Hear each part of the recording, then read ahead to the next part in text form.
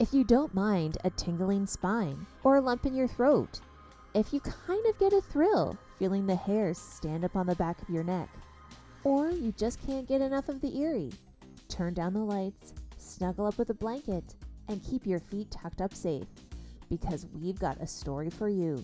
It happened to a friend of a friend. Okay, hi. Hi. How are you? Good. That's good. It's been a while. Yeah, why didn't we see each other? Because I was on holidays last week and I didn't do any research, and I had a photo shoot on the Friday night. Okay. And I thought I was the one who was like, I can't do it. no, I think I asked you if you wanted to do Sunday, and you said you had a barbecue or something. Oh, yeah. Okay. That makes And sense. so we just decided to just wait a week. Oh, okay. Yeah. I don't even know what happened this week. It was back to school. It was weird. I know. How'd the back to school go? Good. How'd your son do? He loved it. Yeah. Well, he was mad because him and another person are the only ones who got separated from, like, their split classes, kindergarten. Oh, okay. And they got separated out of the class that they were in with the teachers last year. And Yeah. all of his friends were in the other class. Oh, that's not fun. Yeah, it didn't make any sense why they chose them unless they just didn't have that many. You might be able to talk to the teacher. That happened to Lucas when he was in JK, and then he got put into the other class for SK, and you're not supposed to. Yeah. They're supposed to stay in the same class. So the teacher was like, called me, I think about a week after school started, and he's like, I just want to let you know I was able to switch him back into my class. Oh, And I'm really? like, oh, that's awesome. Did you complain?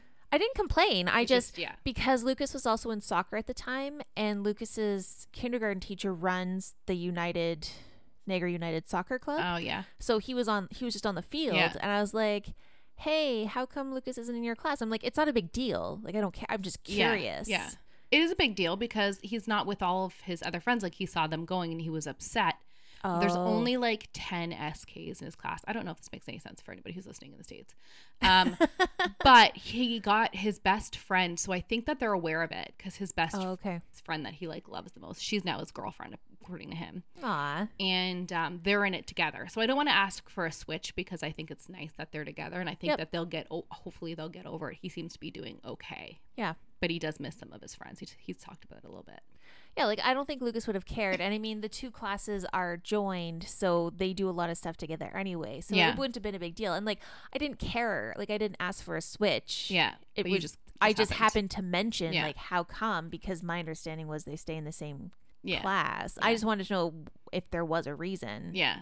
But yeah, I have no idea. And I think that maybe they purposefully put the two of them together so they at least had each other, so they didn't care. And that's cute, he seems to be doing okay. And our neighbor's little guy started JK and he's in the same class. So I think it's going to be okay now. But at first we were kind of like, what the heck? Yeah. You know, but it's all good. Awesome. Yeah. And he loves school. He likes school the same way I liked school, like very social. Mm-hmm. Yeah.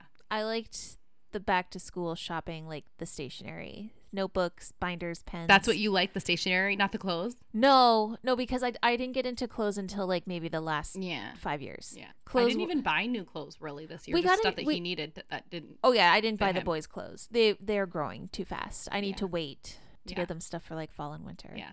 That's fair. Did they have a good time? Yeah. They were glad to be back, see all their friends. I'm glad that they're back. Everyone's back into routines and predictability. Feels like normal. Yes. Yeah. Yes. I have a funny story that happened today. Okay, go. I was not even doing research. It just kind of felt like it was appropriate to try to watch finally. So I was watching Hail Satan today, the documentary on Netflix. Just like I didn't even get very far into it, but I had the windows open because it's so nice. Uh-huh. And the mailman walked up right when they were at like a rally being like, Hail Satan, Hail Satan. And I paused it and it was loud. Like I don't know why I had it on so loud. I just did. And I don't know if I made it worse because I paused it. Okay. You know what I mean? Like, I'm like, okay, that mailman for sure heard. Like, he definitely heard it. He couldn't not have heard it. And then I stopped it. So it's almost even worse. Like, it was guilty. And I was like, he's going to report me. At least he won't burgle my house because he'll know that. That's right. Yeah, he'll think that there's nefarious something going on happening in your home. Yeah. But it was really fun. I was like, this says a lot about my family, I think. Like, about me, what's going on. So should we get into it? Yeah. All right. Well, I'm Megan. I'm Sarah. And this is It Happened to a Friend of a Friend. I love throwing you off. Why do you like to do that to me? I don't know. It's fun. Oh my God, the battery says 7 minutes remaining. Is it plugged in? Is it pushed in all the way? No, now it is. I fixed it. Okay. Fixed it. We're good. Oh, Can you okay. imagine? Well, you could just come over here and we would just record Yeah. off my mic. Yeah. It'd be Or fine. plug it in and restart it. Yes, but or just properly plug it in. it's all good. You're going first. I think I'm going first. Okay, we're surprising each other again. Yes. What are you doing? So I'm not telling you yet, but first I'm going to read my sources. Okay. So I have Wikipedia, Forbes, Mental Floss, Live Science, Smithsonian Institute, and Legends of America. Ooh. Yeah. I like how your sources don't really give anything away, but they make it sound like it could be really exciting. I'm still not going to say what I'm doing. Okay. I'll say it after. Okay. I know. It's a fact. Go for it. Yeah. The French are glad to die for love. They delight in fighting duels. But I prefer a man who lives and gives expensive jewels. A kiss on the hand may be quite continental, but diamonds are a girl's best friend. These words, sung by the late great Marilyn Monroe, may not have started the diamond craze, but they definitely made many girls aware of the allure of the sparkling gemstones. I said that weird, gemstones. Gem. I didn't read my sentence It's properly. very creepy Gemstones. Okay. As a young girl, I was never into jewels. Even now, I'm not big on extravagant pieces. I never even wear my wedding rings. However, I understand the allure of having a rare or interesting stone on your finger or affixed to a pair of earrings. Now, are you drawn by sparkly pieces of jewelry? Yes. Yes. Kind of. You like sparkles? I do. Diamonds are my birthstone. So like I just like I didn't look get at them all the you. time, but I didn't Yeah. like I associated it more with like that specialty than like ooh, a diamond. Right. But I like jewelry, but I'm cheap too. Yeah. I don't know. Does that make sense? No, it does. Like, I usually just wear fake stuff. I like to wear jewelry, like, as accessories when I put an outfit together. Yeah. But I don't really care if it's expensive or a real thing or whatever. I'm very allergic to metals. Are you? Like even sterling silver I have a hard time Yeah. with. So I have to like You have to be we careful. used to put like nail polish, like clear nail Yeah. polish on that stuff. So it has to be, even gold I'll have a minor reaction to. Yeah. So it has to be real for me to wear it, which sucks because I love earrings and I'll wear them even though I feel like itching my face off and then my ears get really puffy. But I like to wear other jewelry. It just sucks. I can't. No, I get it. So I do have to kind of have real stuff-ish. Okay. That's fine. Yeah. So, of all the jewels in the world, there's one that stands out above the rest. The Hope Diamond. Ooh, interesting. Yes. I don't know much about it, but I've heard of it. So this is, I feel like I should say, submitted for the approval of It Happened to a Friend of a Friend. This is the story of The Curse of the Hope Diamond. Ooh. I like it. I like it. Yes. So before Can we get, start doing that? What? Like whenever we do something Midnight like a cursed Society object or stuff? something? Yeah. Yes. So before we get into all the cursed stuff, let's do some Hope Diamond history, aka who are you and what are you doing here? Oh, God. Okay. Who are you, Jewel? Yes. The diamond is said to date back almost 4 centuries in terms of past ownership. It is estimated that before it was cut, the diamond weighed approximately 112.23 carats. Currently, the weight is 45.52 carats. The stone is admired and beloved for its rare blue color, a result of trace boron atoms. I don't know what any of these things mean, so I'm not a scientist. Okay. Yeah, although maybe you thought I was, but I'm not. I definitely didn't think you were a scientist. Okay, good. But The current value is estimated as 200 to 250 million. That is a lot of doll hairs. wow. Yeah, it is a lot of dollars. That's a lot of doll hairs. Ugh. I just hate dolls. Okay, go ahead. Okay, now what we're all here for, the history of the curse and the people who were affected. Okay. It's a little bit longer than, it was like 8 pages instead of 5 pages of notes. Oh. So I'm going to try and get through it fast because it's my snacking hour. No, just tell the story. Okay. I won't interrupt so much. Okay. The diamond is said to have been part of a Hindu statue when it was stolen by a Hindu priest. The stone was then cursed and the priest suffered a horrible death. The curse was to affect anyone else who acquired the stone, and there are a lot more people that acquire the stone. A lot more than I thought, and I kind of got bored of writing after a while. Why do we still handwrite our notes? I don't know. We're both really stupid. We're really I feel weird. like we could, yeah. I could be typing my notes. Oh, we're getting wonky again. We're getting wonky. It's probably because we both are talking about somewhat cursed shit, and we're probably cursed our technology. Maybe.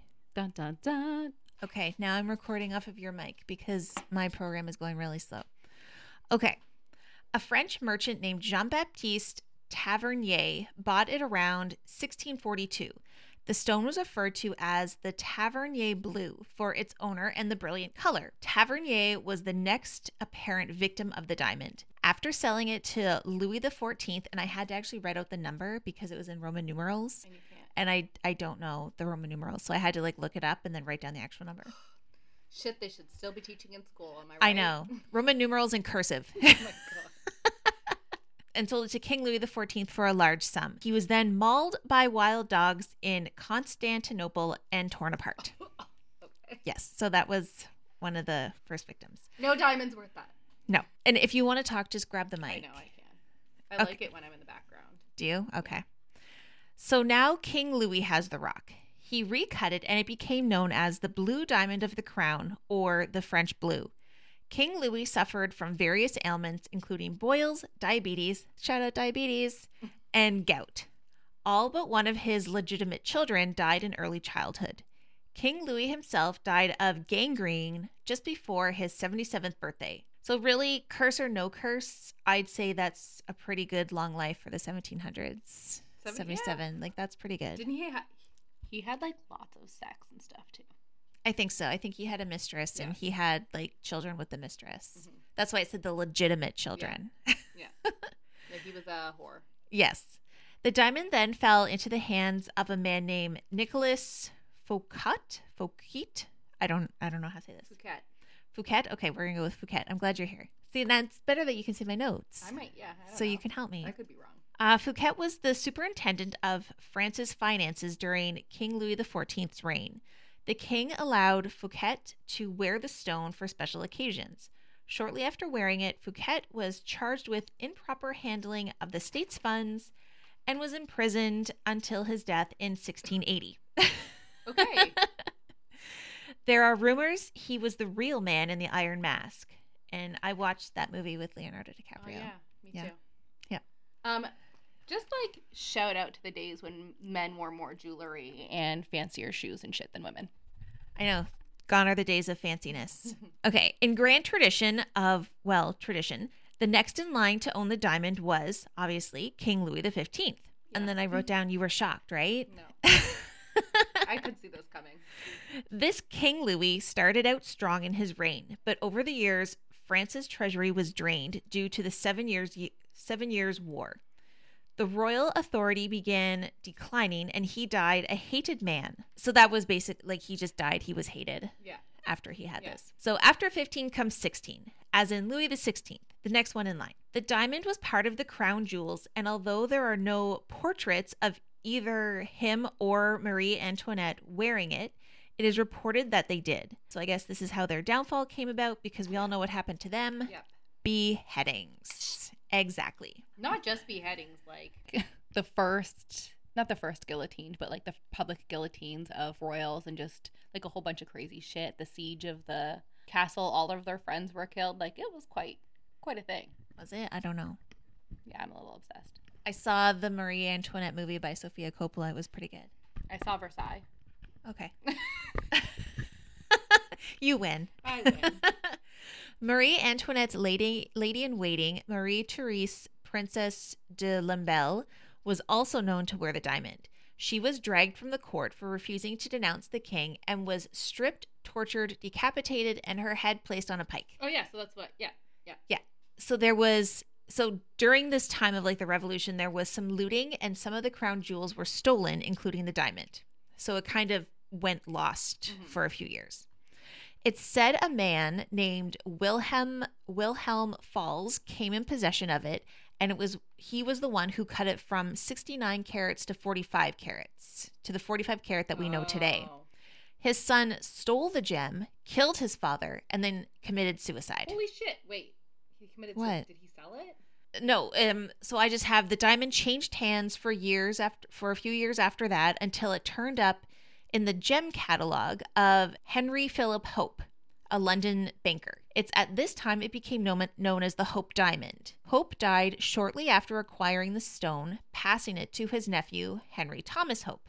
Henry was a gambler and plagued with many financial problems. He sold the diamond to pay off debts, lost his foot in a hunting accident, divorced his wife, and died a poor man. Oh my God, that is a cursed necklace. Yes. Well, not just the diamond itself. Yeah, the diamond. Yeah. Yeah. Sorry. That is a cursed gem. So now I'm just going to do a quick diamond history buy and sell just because there are so many. And they're all cursed. They're all apparently cursed. Okay. Shit. So a man named Simon Frankel acquired it in 1901 for $148,000 in then time money. Yeah. I love seeing I your like that notes. you're looking at my notes. He sold it to Jacques Collet, who later went mad and committed suicide. It then went to Russian Prince Ivan Kanatowski. He loaned it to his actress lover, Laurence Ledoux. The first time that she wore it, she was shot on stage by a man in the audience. Oh my God. Kanatowski himself was stabbed to death a few weeks later. Next is a Greek jewel broker named Simon. Okay, I don't even know how to say this. Simon Mauncharides. I don't even know. Simon M. Okay. We're going to call him Simon M. He quickly sold it to a diamond merchant named Habib Bey. After the deal went through, Simon M. drove his carriage over a cliff, killing himself, his wife, and his child. I don't think it was on purpose. I think it was an accident, but still, they all died. Fuck, we shouldn't even talk about this. After a few more passes and unfortunate events, it was bought by Pierre Cartier. Yes, Cartier? that Cartier, Ooh. the fancy French jeweler. Cartier tried to sell it to Evelyn Walsh, an American mining heiress and socialite. At first, she was not interested, but Cartier set it in a more modern piece and let her borrow it sort of for a weekend. She was very quickly smitten, and the deal was struck for her husband to purchase it. Evelyn didn't believe in the curse and said things that usually brought people bad luck brought her good luck. She wore it often to social events, and although she kept it until the end of her life, she had various tragedies. Her mother-in-law died after she got the diamond.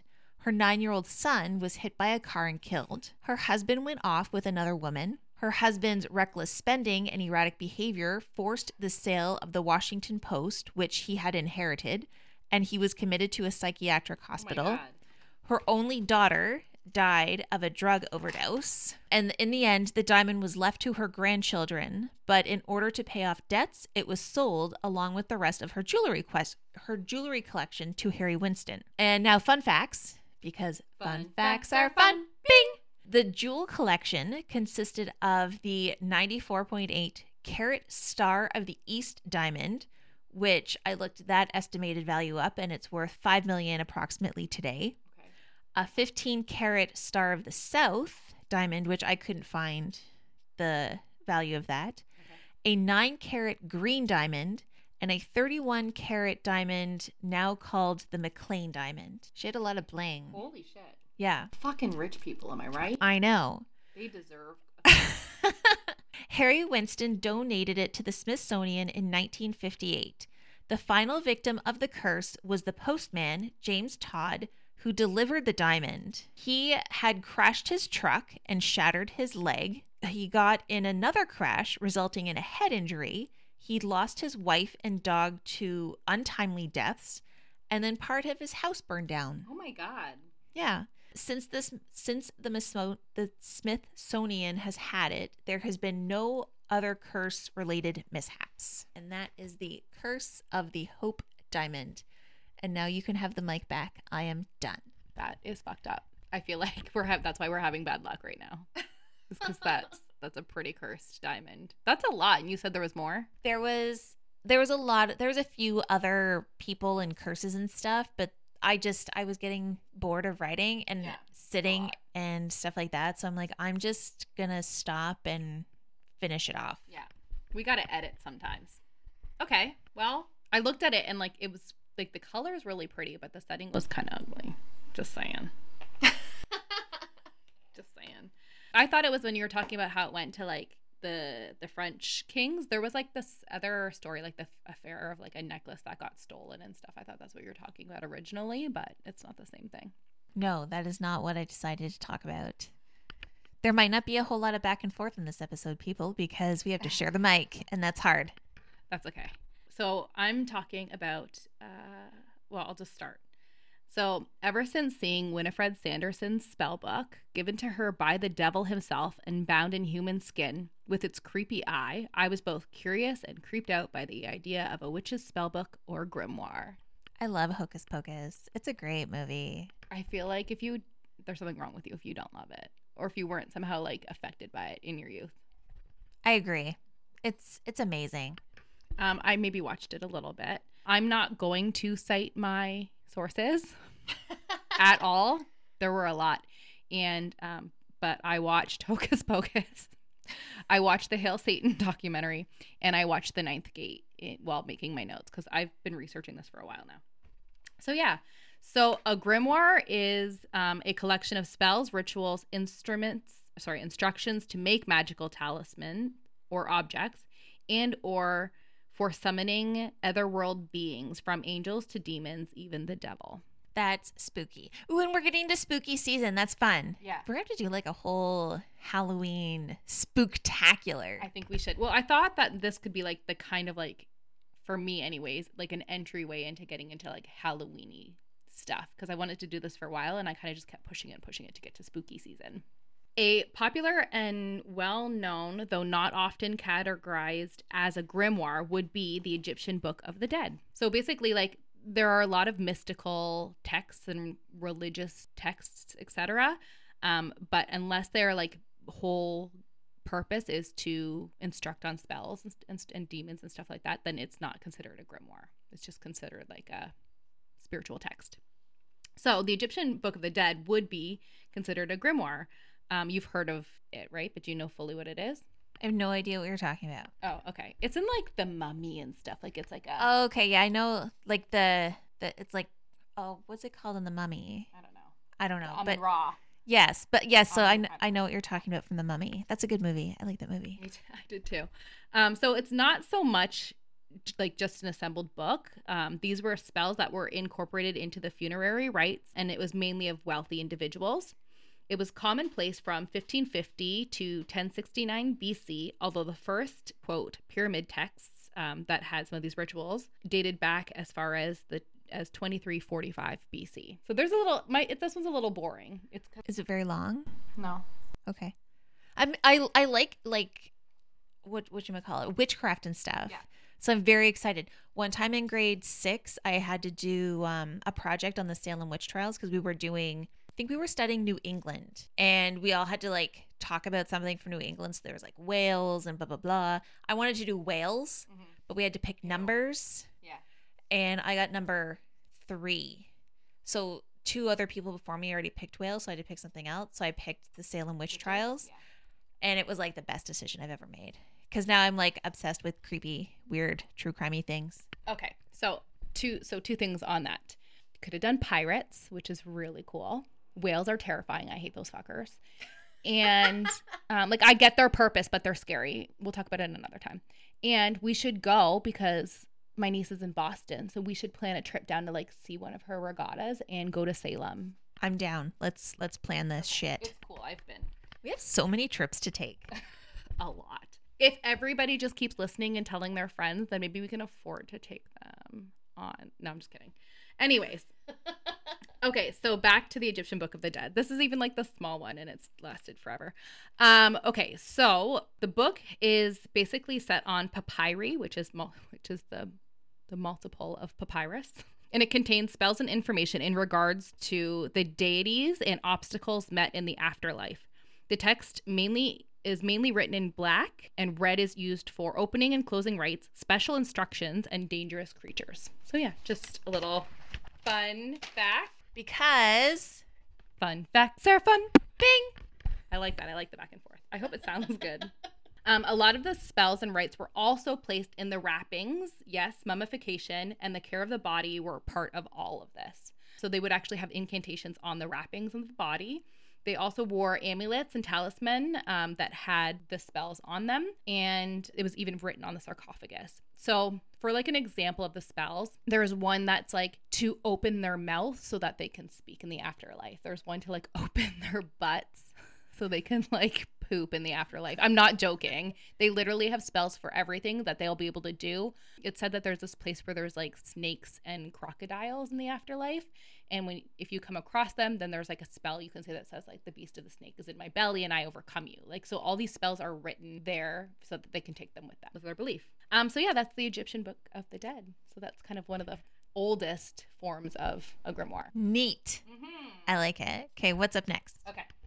So I'm going to talk about the Key of Solomon. Listen, this is super confusing. Like, there are so many grimoires with names that are very close. So in addition to the Key of Solomon, which is what I'm going to be talking about, there's the Clavicle of Solomon, there's the Lesser Key of Solomon, which are actually not necessarily related to this, although they might derive some stuff from it, but it's like not even a faction. So I'm going to tell you a little bit about King Solomon as well during this whole thing. And yes, King Solomon from the Bible. A lot of grimoires and like the Catholic Church specifically are linked a little bit. It's kind of weird. Like popes and exorcism, all that stuff, like it's all related to some of these grimoires, which is kind of cool. You can't see, but I am nodding my head in like acknowledgement of what Megan is saying. It's just because I don't have a mic in front of me, I don't want to talk and be in the background. So I am here. I am acknowledging. I'm very excited. And go. Okay. So King Solomon apparently wrote the book for his son and commanded it be buried or hidden with him when he died. It was unearthed by Babylonian philosophers, and the text was uninterpretable, like it didn't make any sense, which, spoiler, I'm going to talk about an uninterpretable text in the end of this as well. And so somebody got the idea to ask the Lord God for help and to help understand, and an angel appeared, and he told a man named Gravis, I don't know how to say that obviously, that if he kept the text secret and hidden from the unworthy and wicked, he would be able to read it. So Gravis placed a spell on the book that those unworthy would not be able to use the spells or wouldn't obtain the desired effect. So a little bit about King Solomon, if you don't know, because I'm not super religious. I dabbled when I was younger, but I don't remember everything. Is this a who are you and what are you doing here? Yes, it is. You have to announce it. Okay. I can never announce it properly. He was an early king of Israel. He asked God for wisdom, and because God was pleased that that's what he asked for instead of wealth or power, God gave him wisdom, wealth, and power. But it corrupted him, and he turned away from God. One of the big things that he did was he married an Egyptian woman. They all link together, and who had the multi-deity belief of Egypt, which was obviously not what God would have liked. But he also had a whole harem of other women, and he prioritized making them happy, particularly his Egyptian wife, over God, and he was just proud over, tyrannical in the end. So he fell out of favor with God. Fun fact, again. We won't sing this. Because no. Fun facts are fun. Ding. You have to sing it. I know. He received 666 talents of gold annually. So talents is like the weight of gold. But it's a little ironic that the number of the beast, which literally this has nothing to do with the number of the beast, is how many talents he got of gold a year. Bum, bum, bum. I Googled the mark of the beast and it has nothing to do with it. Anyways, so the Key of Solomon is divided into 2 books. And I guess he learned a lot of this with the wisdom that he received from God. So the first part is conjurations, invocations to summon demons and the dead to compel them to do the summoner's will. The second part is purifications to, quote, clothe themselves, magical implements, and how to construct animal sacrifices. Yeah, that's it. Neat. So a little dark, but the essence is to be able to summon and control these demons. Okay. And I don't think they cared about animal sacrifices. I think they killed animals, obviously a lot to eat, and it wasn't as big a deal as it is today. Mm-hmm. Yeah. Anyways, that's So what do I have here? Throwing you off with me right beside you. No. Okay. Well. Just making sure. I'm not hovering. I just want to see what you have. I'm getting a sneak peek. Okay. So the known grimoire to the Key to Solomon was written using the ancient text in the 14th and 15th century. There was a little boost of several texts at this time.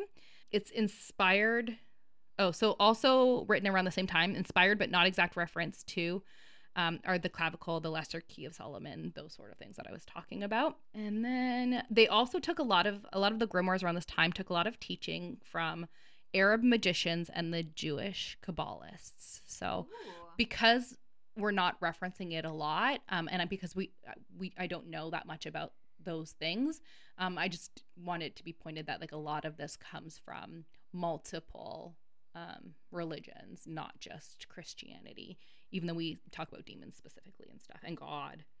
Yeah. The Kabbalah itself, I should note, has a lot of mystical teachings, and it does have like rituals and stuff, but because it is a religious text and has other points of knowledge in it, it's not considered a grimoire. Madonna created Kabbalah. Correct. She does the Kabbalahs. She does do the Kabbalahs. I've always wanted I mean, to no learn disrespect. more. I just like to be silly. Yeah, I know. I hear you, because I think I associate it with Madonna too, because she made it mainstream. But I would be interested in learning a little bit more about it, Jewish mysticism. I'm also kind of obsessed with Jewish things, and I don't know why. Like, I really, really, really like them. I love Jewish people. I love everything. Anyways, that's a tale for another day. Oh yeah, and then so I made this cute little note that says, "Would you read aloud from a grimoire?" Yeah, I don't know. Yes? No. You might change your mind. You're looking at me like the answer should be no. If it was like a white, I think there are Wiccans and white grimoires. I think like a light grimoire maybe.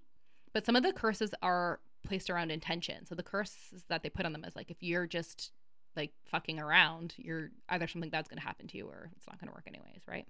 Do I get snacks? Is one of the things in the thing a snack? There's one Spell. about agriculture later on. I just want snacks. Like popcorn, agriculture. I don't know. Anyways, so I'm going to move on now to like the Master Grimoire. So it kind of gets like a little bit weird, but some of the history. So I kind of call bullshit, but I think a lot of it's too like kind of like when we talked about secret societies, how they kind of throw you off. Like there's no real full history of things, but they can prove that there was texts from this time, etc. Because there's like what I'm going to talk about somebody who they're like, we don't know if this is a fictional person or not. Anyways, maybe the story of Eohei Gravis and the spell he put over the Key of Solomon is the reason grimoires are sometimes seen to be cursed. It could be that you are dabbling with demons, though, that bring the bad omens and misfortune. I read that weird too, but No, it's okay. yeah. I feel like it's like kind of like when you play with a Ouija board, you can open portals and shit. Like the Ouija board isn't cursed, you just fucking invited something in. And yeah, so the power from this next grimoire apparently surpasses all. So this is like Winifred's. It cannot be torn, burned, or destroyed. If read by a non-believer or of an unworthy, a curse is upon them. It's considered so dangerous, it is held in the Vatican's secret archives. And then I'll tell you later on, it's like the most powerful one. It was also reportedly found in King Solomon's tomb, but apparently later on in the 1700s, but written in the 1500s. So I don't know like where that weird history comes, because also the Key of Solomon was found in his tomb by Babylonian philosophers. So I don't know. Weird, unless he was amassing a collection. I don't really understand where like both of this history comes from, but I think it's important to mention. It was apparently written by some dude named Honorius of Thebes, who was either the devil in human form or possessed by the devil.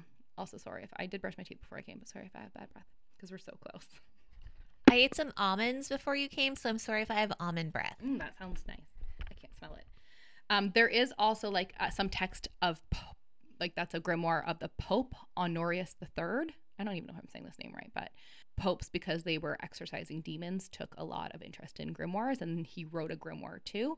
So those aren't to be confused with each other, because this shit's really intertwined. It's very incestuous, which is right on the nose. So this is considered the most potent and powerful. It can be used to summon Lucifer himself or Lucifage Ruficale. I don't know how you say that, but it's apparently his like right-hand man. All the rituals should be followed so as to create protection from the entities and to be able to make a pact. So you can read this. I was kind of reading it. Now I'm like paranoid that something's going to happen, but so I don't talk about cursed objects. I get super paranoid. Good thing we both did some kind of cursed object this week. I'm taking back roads home slowly. Oh God, now I'll be murdered. we'll see. Anyways, I'll text you when I get home so you know I'm safe. Yeah, so it's basically like it wants you to follow and do all of the rituals. So these include creating a rod of protection so you can threaten Lucifer and the demons that you will smite them. And there's the sacrifice as a baby goat, which is referred to as a kid. Hopefully some ignorant people don't read this and actually use children. Yeah, because you wear the skin and then you like burn the rest of it. And you wear the skin for like all the rituals. So that's a little weird, but again, probably normal back at the time. And then in the 18th century, it became edited and published as the Grand Grimoire with the Clavicle of Solomon, which is, again, the other text I told you about, also known as the Red Dragon. During this time, there was a boom of grimoires in France. So now I'm kind of moving away from that one. And the most common one was the Petit Albert, which was really cute. It's not really cute, but it taught sex magic. Ooh. Improving agriculture. So snacks. I'm pointing at Sarah. Avoiding inconveniences like poisoned bad crops or whatever. Foxes taking your chickens, shit like that. Cooking recipes, soap making. It also tells you how to make a hand of glory, which is the hand of a dead, like a hanged man. Oh. And you also like boil it down and use the fat from it to make a candle. I don't know. It's really fucked up. I know what I'm getting you for Christmas. Hopefully you can't really get those. But it's still used, the Petit Albert is still used, some of the rituals as a basis in hoodoo practices, which we will find out when we go to New Orleans. Okay. And then it's also still used by the Obeah men of the West Indies. And then the Grand Grimoire is still used in Haiti, I think I'd read. Okay. So it's just interesting to see, like, because they have the French colonized backgrounds, both of those places. These grimoires have been like still used in the culture. You kind of looked at me as if I was supposed to know the answer to that question. It's like you were looking at me for I don't know. I know. No, it is. It was. It's just I like to talk with an upward inflection. So a little bit about the Book of Shadows, which is a Book of Shadows, which is a grimoire for Wiccans. Okay. So we're getting into like modern day times. So basically it was a coin termed by who is known as the father of Wicca, which is Gerald Gardner. Although he kind of coined this term, thought every witch should have one. He also believed that they should be burned upon their death, the grimoires, so that there wouldn't be proof that they were witches. But this was like in the early 1900s, so it was kind of past the point of burning at the stake and stuff. However, they found his grimoire amongst his notes, which was called Ye Book of Ye Art Magical. I don't know. I like that you put a little like accent on the end of things, like it's Italian or French or Ye Book of Ye whatever. So shouldn't it be like? So it should have like an English accent. Yeah, it should do it. Ye Old Book of Magic. Yeah. Magic with a K. Okay, well, it's fine that you Canadianize it because it is in Canada now. It was bought by two Canadians of the Wiccan order. I don't know what it's called. But it's in Canada. He derived a lot of his knowledge and stuff from Aleister Crowley. Ooh. Of the Hermetic Order of the Golden Dawn. Did that. Yes, shout out. Anyways, I knew it was going to come back to this at some point because a lot of the grimoires were used for secret societies and occults and stuff like that. So, yeah, so that's kind of like the most modern grimoires. I got one more. Okay. So this is where I had mentioned that like the original Key of Solomon was illegible, like you couldn't understand it. So there is something called the Voynich manuscript, which I had never heard of. Have you? No. I've never even really heard of these grimoires. So yeah, I've never. You know they exist, but it's kind of like mythical, right? I guess so. Sure. There's a lot of them. It's like a whole thing. It's not like mythical Hui. There's a lot of them, and a lot of them deal with demons and stuff. But there are some like white ones and stuff too. So very interesting. I don't know if anything works because I clearly have never used one and I'm afraid of curses, so not likely to. So the Voynich manuscript is possibly a grimoire. I say possible because we really don't know. Also, possibly of another origin besides this reality or planet. It's an undeciphered text, maybe created in Italy, and it has words in it that are Latin and High German, like the words that are identifiable. It's named after the owner of the book, who was a Polish dealer named Winifred Voynich, who took possession in 1912. So book like dealers tend to like be a little bit nerdy about it and try to track it. He was also known for like mysteries and wanting to decipher and stuff like that.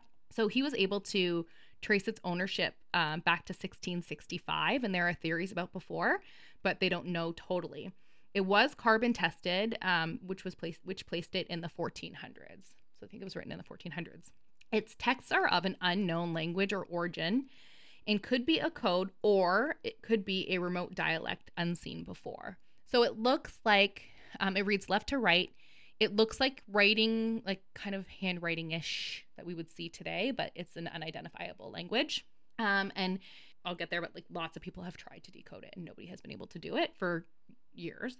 It covers, they can tell that it covers based on pictures or whatever they're able to kind of decipher on herbal, astronomical, balneological, healing through baths is what that means, cosmological, pharmaceutical, and recipes are the areas that it covers.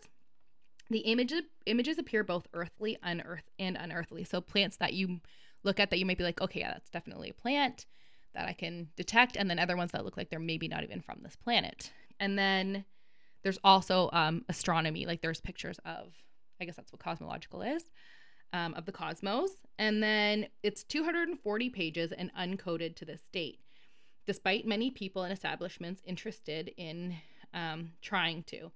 There is even the NSA. So you know what the NSA is? I don't know what that is. Please explain. The National Security Agency. Okay.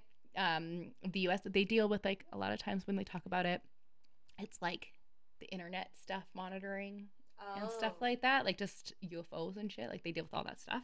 There's a 140 exploration document on like whether it's legit, its origins, all that stuff. It's quite a document. I was trying to read it, but it was small font and I didn't use it as a source because it was a lot.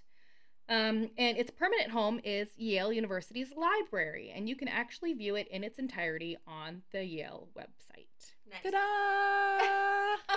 It's really cool to look at. It's kind of very enigmatic, and it's apparently verified as legitimate, but nobody knows what the fuck. Oh. Yeah.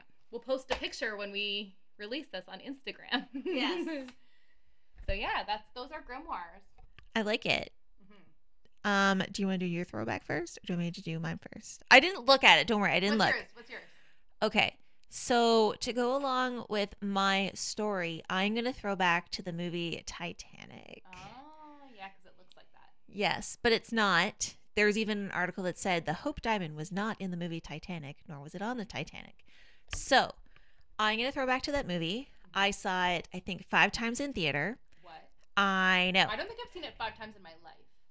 I saw it a lot in theaters, and I saw it a bunch more on video. Kevin has never seen it. Good for him.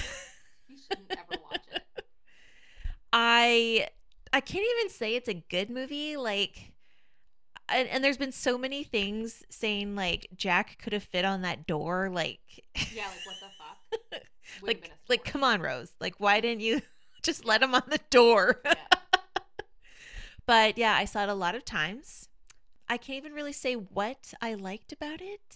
I mean, the scene at the end with like the old couple and they're just lying in their bed and they die together, like that always gets to me. I think there's a scene at the end where a mom is like putting her kids to bed, like she's reading to them, and that always got to me. I mean, I guess the love story's kind of okay. When Jack's on the boat saying I'm king of the world, actually that was in a Simpsons episode like a lot of years before, because Homer is going over to he's trying to like look cool to Bart. So he's on a skateboard and he's jumping over like 2 mountain cliffs kind of thing. And like when he's flying over it, he's like, I'm the king of the world. Really? So yeah, so it's not even usually Simpsons like has those really smart references afterwards, but before, whoa. I know. I just realized that you weren't talking into the mic because I was holding it. It's okay. So It's fine. I'm sure it'll be fine. it fell. This is great. Just a weird thing on top of my little baby mic. Yeah. My mic is so tiny compared to your mic. It's okay. Yeah. So I'm gonna throw back to the movie Titanic. Can you And sing? no, I'm not. Far, I can. wherever I'll you lip sync it. are. Listen, if you want to talk, I'll bring you the No, I didn't want to sing that into the mic. mic. Okay. Yes, I do go. not have what they call talent. Yes, go Celine. Yeah, it was like a movie of my youth that I watched a lot, and I loved it then. I can't tell you why now, because it's not even hot Leonardo DiCaprio. Like, I liked Leonardo DiCaprio when he was Romeo Romeo. and Yes. Oh. Yeah, me too. Okay, let's throw back Romeo and Juliet I was like, instead. I can't even. That's one of my favorite movies of all time. It has the best soundtrack. It has the best. I can't even. This is like a huge inside joke for like me and one of my best friends. Like, it's a huge thing for us, that soundtrack. It's on in my car right now. I have the CD and it's in the You CD really? player, and I listened to it just yesterday. Shut up. I have the CD somewhere too, and I was gonna pull it out because it was on the radio. That like one of the, I forget even what song it was, but it was talking about this song from the soundtrack, one of the best songs ever. It's like, it's probably, is it the Kissing You song, or is it the Cardigans? No, not Love Fool? No. Because I think those were the two that were on the radio. No, it was one that I think it was like adapted or written just for the soundtrack. I forget what song it is. Was though. it the Everclear song? No. Okay. Butthole Surfers? No. Radiohead. Maybe it's the radio. I think it was the Radiohead song, actually. Yeah. Okay. I think that's the one that I was listening to yesterday. Because sometimes I just turn it on when the radio sucks. It's good. It's like It good. is. I cannot believe that you have. This is why we're friends. That like nobody has that. Nobody even had that CD when I was younger. Like I was the only. Oh, one that I had it. even had the second one where it's all like the instrumental Yes, stuff. Yeah. There's something on that one that's not on the other one that I loved. I can't remember what that is either. But I'm gonna have to go fucking down my basement and pull out the CD now. It's Or I can download it on iTunes, but I'm not going to. It's legit in my car. And I think I have it downloaded on Spotify. That's so funny. Okay, now do your throwback. And then, then I can get in some snack time. Oh my God. Okay, first of all, I don't know what it is about Titanic either, but it is intriguing and entertaining for sure. And I think like just the massiveness of it and the tragedy of it makes it interesting to watch. So I get it. It's really long. I can't watch movies that long all the time. I've seen Romeo and Juliet, 800 million times though. Yes, I've seen it lots. I have owned the VHS when that came out. I have the DVD, and I think it's on like 2 different streaming And your services. husband still hasn't seen it. No, he has seen that. But I rewatch it a lot. Like, I love that movie so much. Oh my God.